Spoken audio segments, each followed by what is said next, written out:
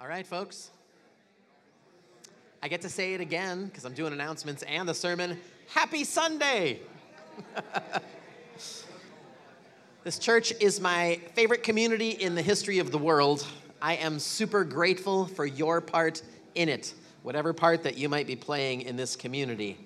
Today, we are going to take a look at God's plan to bring the whole world into a loving relationship with God through, of all things, people, specifically the church.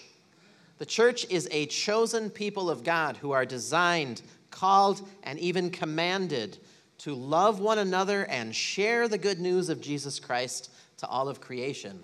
God's call in Scripture starts with a specific people, and then through Jesus Christ, God's call comes to include all of us.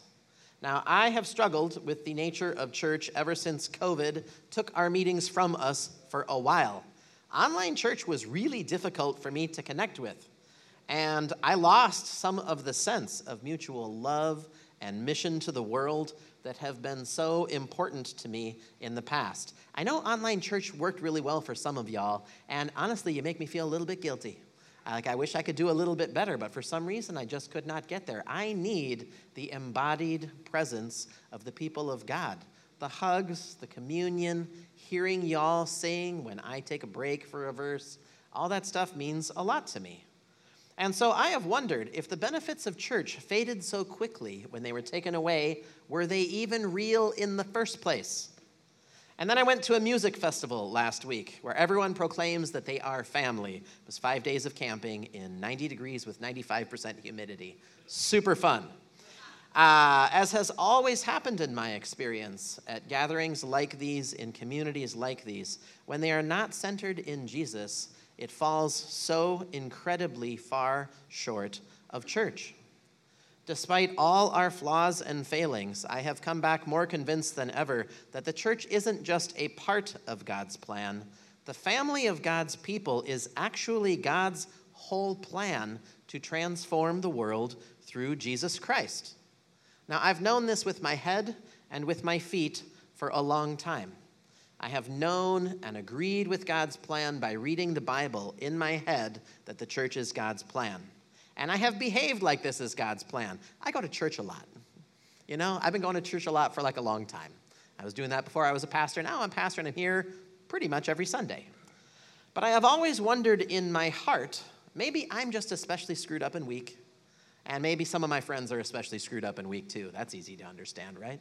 And maybe we just need church and maybe other people don't. Maybe not everyone needs the family of God.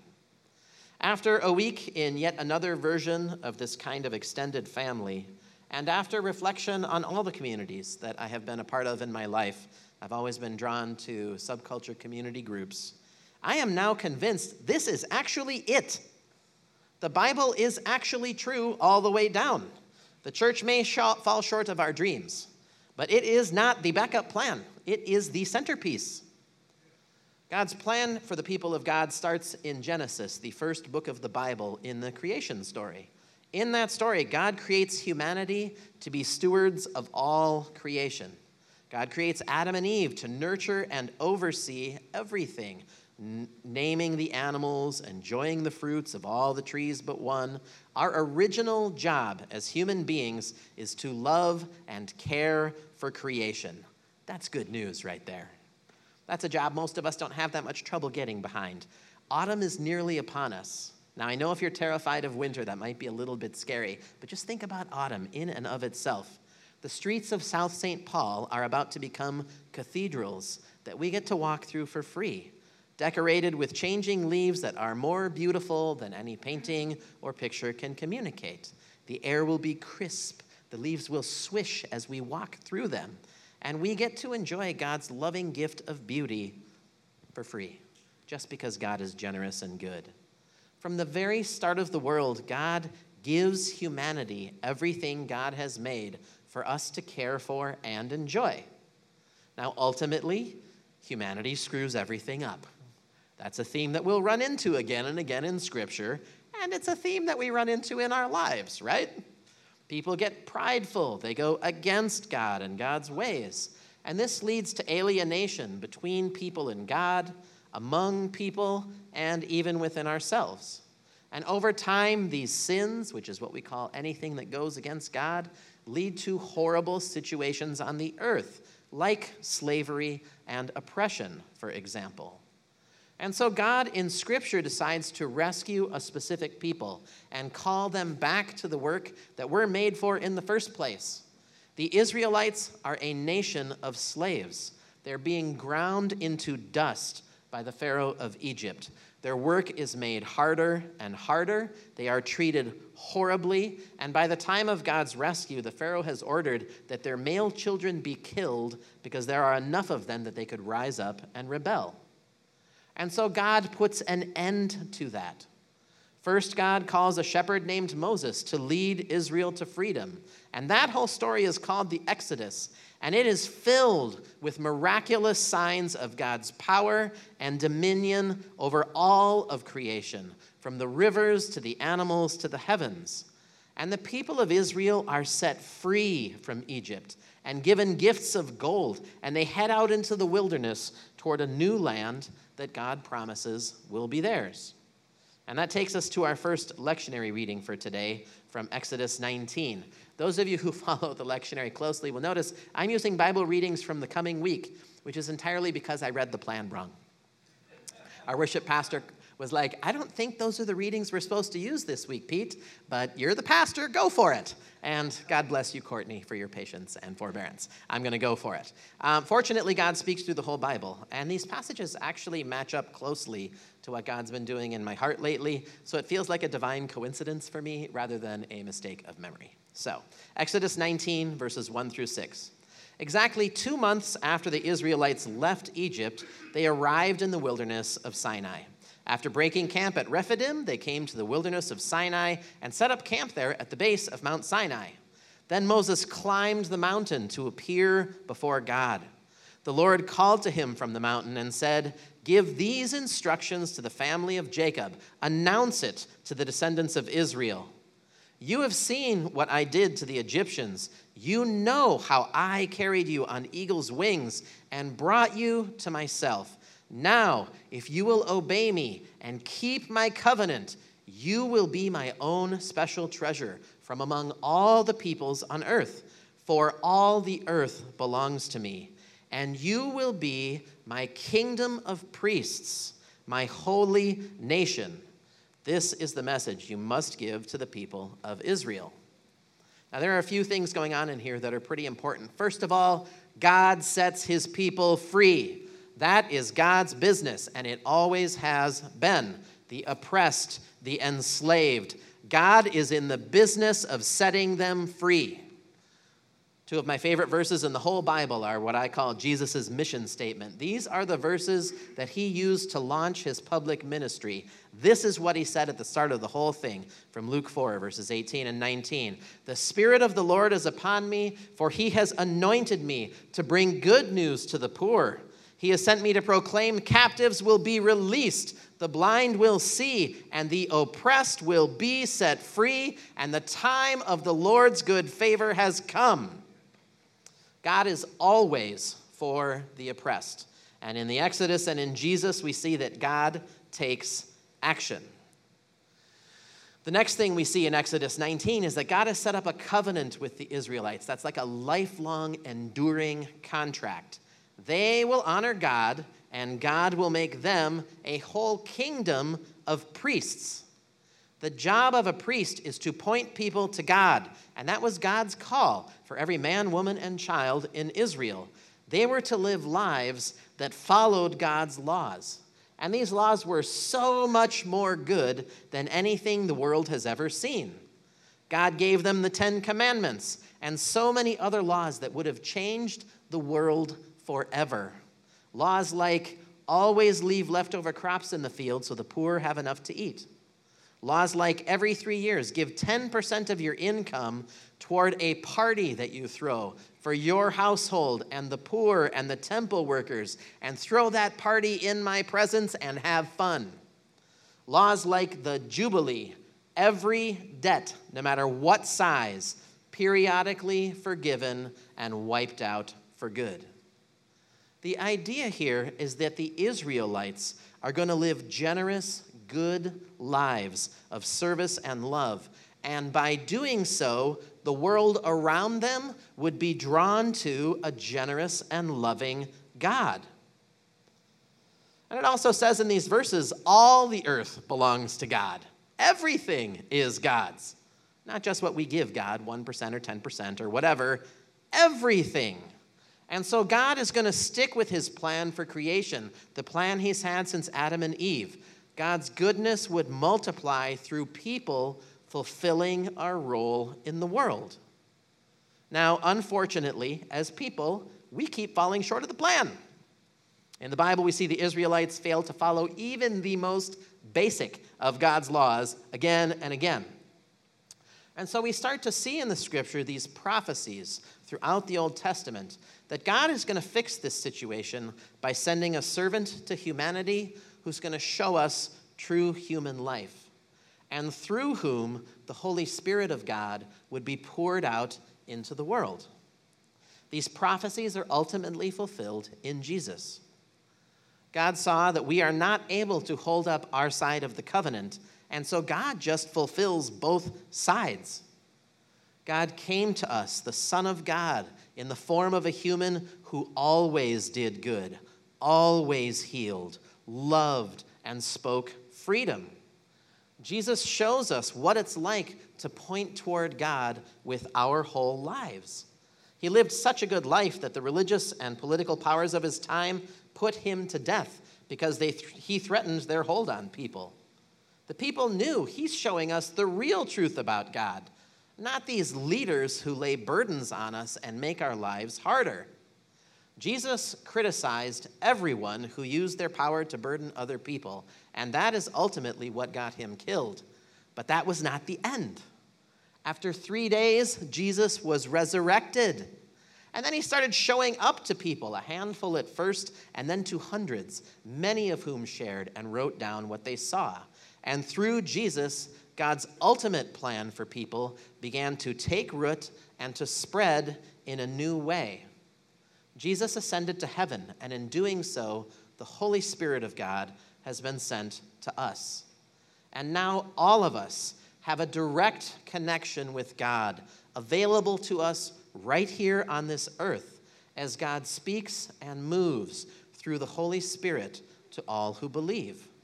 Every one of us has now got the chance to be the people of God and to take part in fulfilling God's plans for the people of God, which are that everyone, everywhere, would see God's goodness and love and power and come into a loving relationship with God. 1 Peter 2:9 says, "You are a chosen people. You are royal priests, a holy nation, called, God's very own possession. As a result, you can show others the goodness of God, for he called you out of the darkness and into his wonderful light." Now, this is crazy because life is super hard and we are super limited. Some mornings I wake up and feel like a world changer, and then there's 364 other days in the year, right? Sometimes I wake up and feel like the world is winning and I'm holding on by a pinky. And yet God still has this purpose, call, and command for us to be the people who point everyone else toward God. How on earth can we live that out? The answer is that individually, none of us can. On our own, we are never going to get there. At least I'm not. But together, empowered and equipped by the Holy Spirit, the very gates of hell will not prevail against the church of God. Together, we are the body of Jesus Christ, the perfect human who can accomplish the purposes of God. Together, we can do things that are impossible alone. And that brings us to our central text for today, 1 Corinthians 12, verses 27 to 31. Let's read that. "All of you together are Christ's body, and each of you is a part of it. Here are some of the parts God has appointed for the church. First are apostles, second are prophets, third are teachers, then those who do miracles, those who have the gift of healing, those who can help others, those who have the gift of leadership, and those who speak in unknown tongues, unknown languages. Are we all apostles? Are we all prophets? Are we all teachers? Do we all have the power to do miracles? Do we all have the gift of healing? Do we all have the ability to speak in unknown languages? Do we all have the ability to interpret unknown languages? Of course not. And so you should earnestly desire the most helpful gifts. Now, there's a lot going on in this passage. First of all, it's so clear.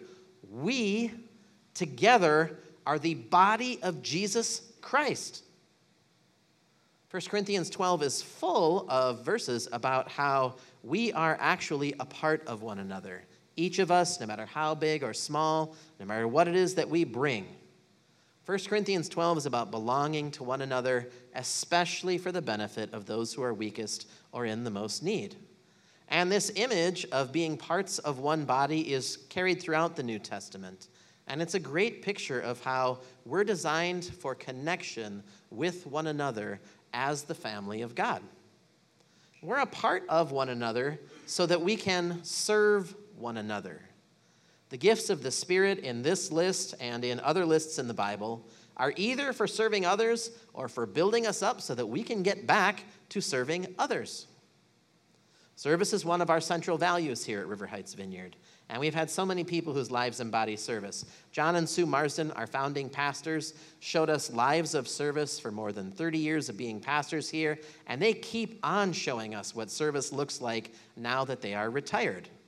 Pastor Gay and Justin and myself, all of us served like a lot before we were ever hired to do ministry jobs, because that's just what we see Jesus doing through other people who follow him.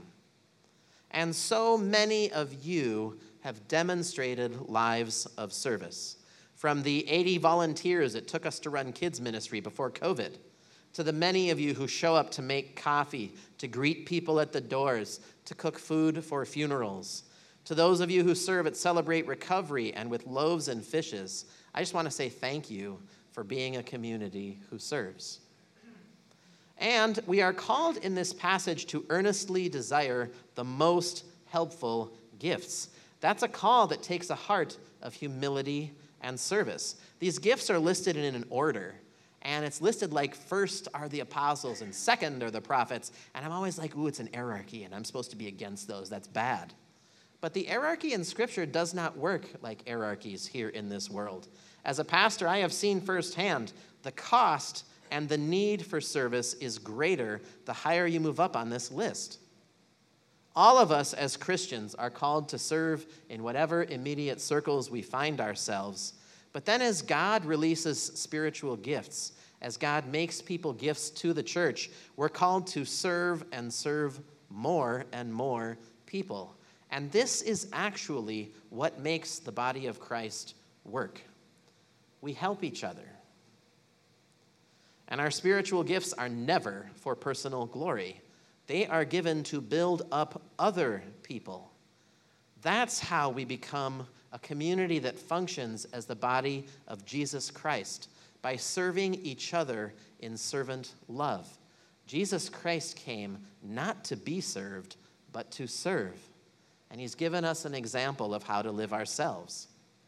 And so I want to challenge you, church, as you grow in Christ, be on the lookout for ways to serve God's people. Pop quiz. What would Mona, who works with loaves and fishes, like us to do this week? Come and eat with people. How often do you get an invitation to change the world by making something happen that is beyond any one of us? I don't know about you. I don't get them all the time.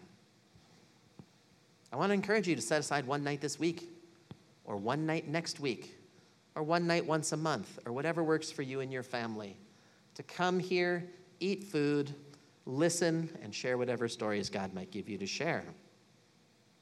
And ask God to give you greater gifts for service. God is generous, and he will answer your prayers as you are faithful with the gifts of service that God has already given you. Because God's plan for humanity actually depends on us showing the world God's goodness. Look around you. How on earth is this room full of people going to be a nation of priests? How are we going to be a holy priesthood? The answer is with a lot of help. Amen? Like a lot of help. And most of that help is going to come through us to one another. And when people outside the church look and see a whole community of people using what God's given them to serve other people instead of for their own glory and benefit, the world is going to be amazed. When I'm out in the community around us, the top things that cause people to respond warmly to this church are the free meals signs and the fact that people are constantly here doing ministry and being ministered to. God is using the church, the body of Jesus Christ, you and me, to change the world. The last 3 years have seen an epidemic of churches closing. 20% of churches are gone. 40% of pastors in America who are still employed say they would like to quit.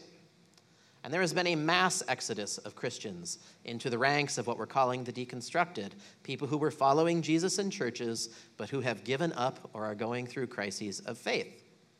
And as the pandemic swept our country, we had to give up meeting together for a while.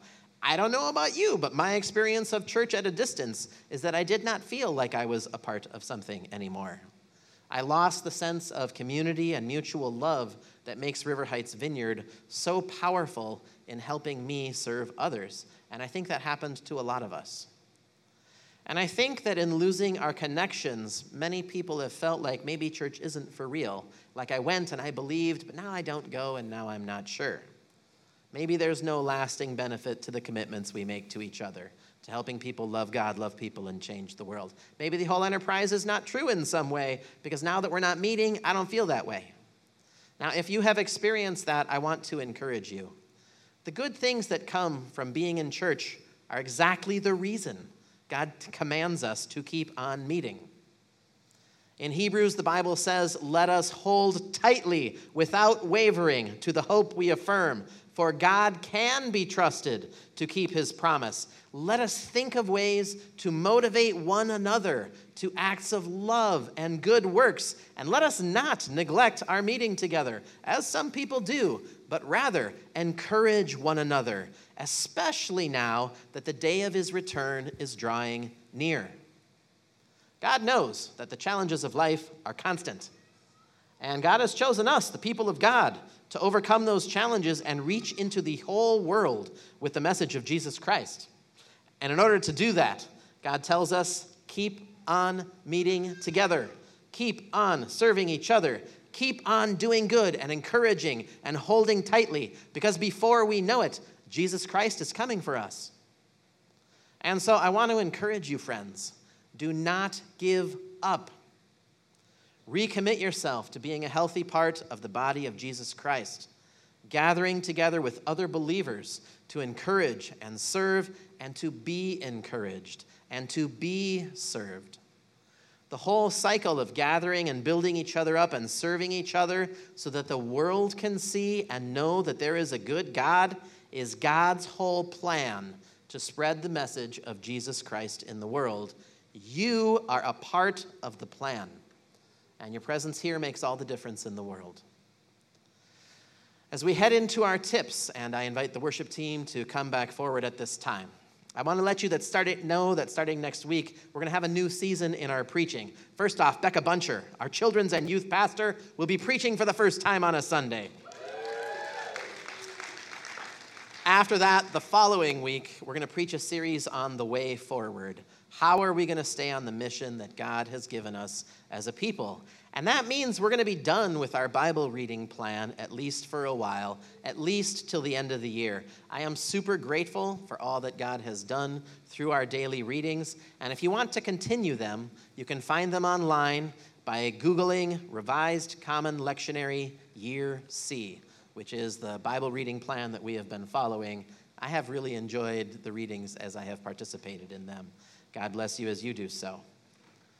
As we transition into worship, I want to invite you to stand as you are able, and I'm going to share 3 tips with you for putting the Word of God into practice as we have received it today. Tip number 1, read 1 Corinthians 12. It is full of beautiful language about how we are the body of Jesus Christ together. Tip number 2, pray for a heart of service. That's praying for the heart of Jesus Christ. That's a prayer that God is generous and will begin to answer as you seek God's help in becoming a servant. Tip number 3 is do an act of kindness or service for another Christian this week. If you come here often, you know I'm not always like do good for Christians. I'm very often like let's do good for the whole rest of the world. But today's readings really point to how it is our acts of encouragement toward one another within the body that empower us to be the people who point to Jesus for the good of the rest of the world. And so I just want you to find someone. I heard a guy after church walk up to another guy and say, I'm supposed to do something good for a Christian. What can I do for you? The guy said, I don't know. He said, how about I take you out for pizza? He said, that would be amazing. And so just find a person and do something good for them. You'll feel good, they'll feel good, and we'll be built up, and we can get back to the business of serving and loving the whole world in the name of Jesus Christ. As we transition into worship, I'm going to lead us into prayer. We're going to worship together, and the team will let us know when it's time to go. And I want to encourage you to continue praying as we worship. If you're on the prayer team, could you come forward at this time? We close with worship and prayer because it is the most important thing that we can do when we get together as the body of Christ. And we have people to specifically pray for you if there are things you'd like prayer for. I have 2 things on my heart that I felt like God might especially want to bless. The first one is those of you who need reconnection. I have needed reconnection, and thankfully God has done the work, and I am finally experiencing my heart being fully in. And I just want to encourage those of you who have felt like there's some barrier in the way in your participation in the family of God. Come and get prayer. God's in the business of making us one. The second thing I thought people might want prayer for, if you would earnestly desire the greater gifts and you're ready to use them in service to other people, let's ask God to pour those gifts out. It's actually the command of Scripture to earnestly desire these things. We would love to pray for you that you would experience a fulfillment of the scriptural command.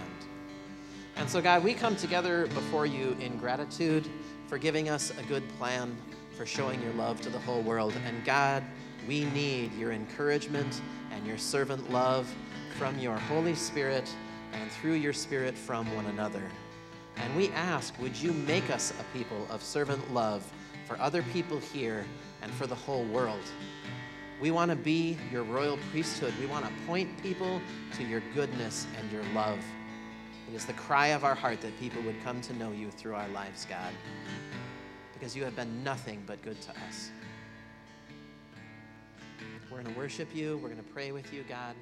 We ask that you would meet us as we do so. Holy Spirit,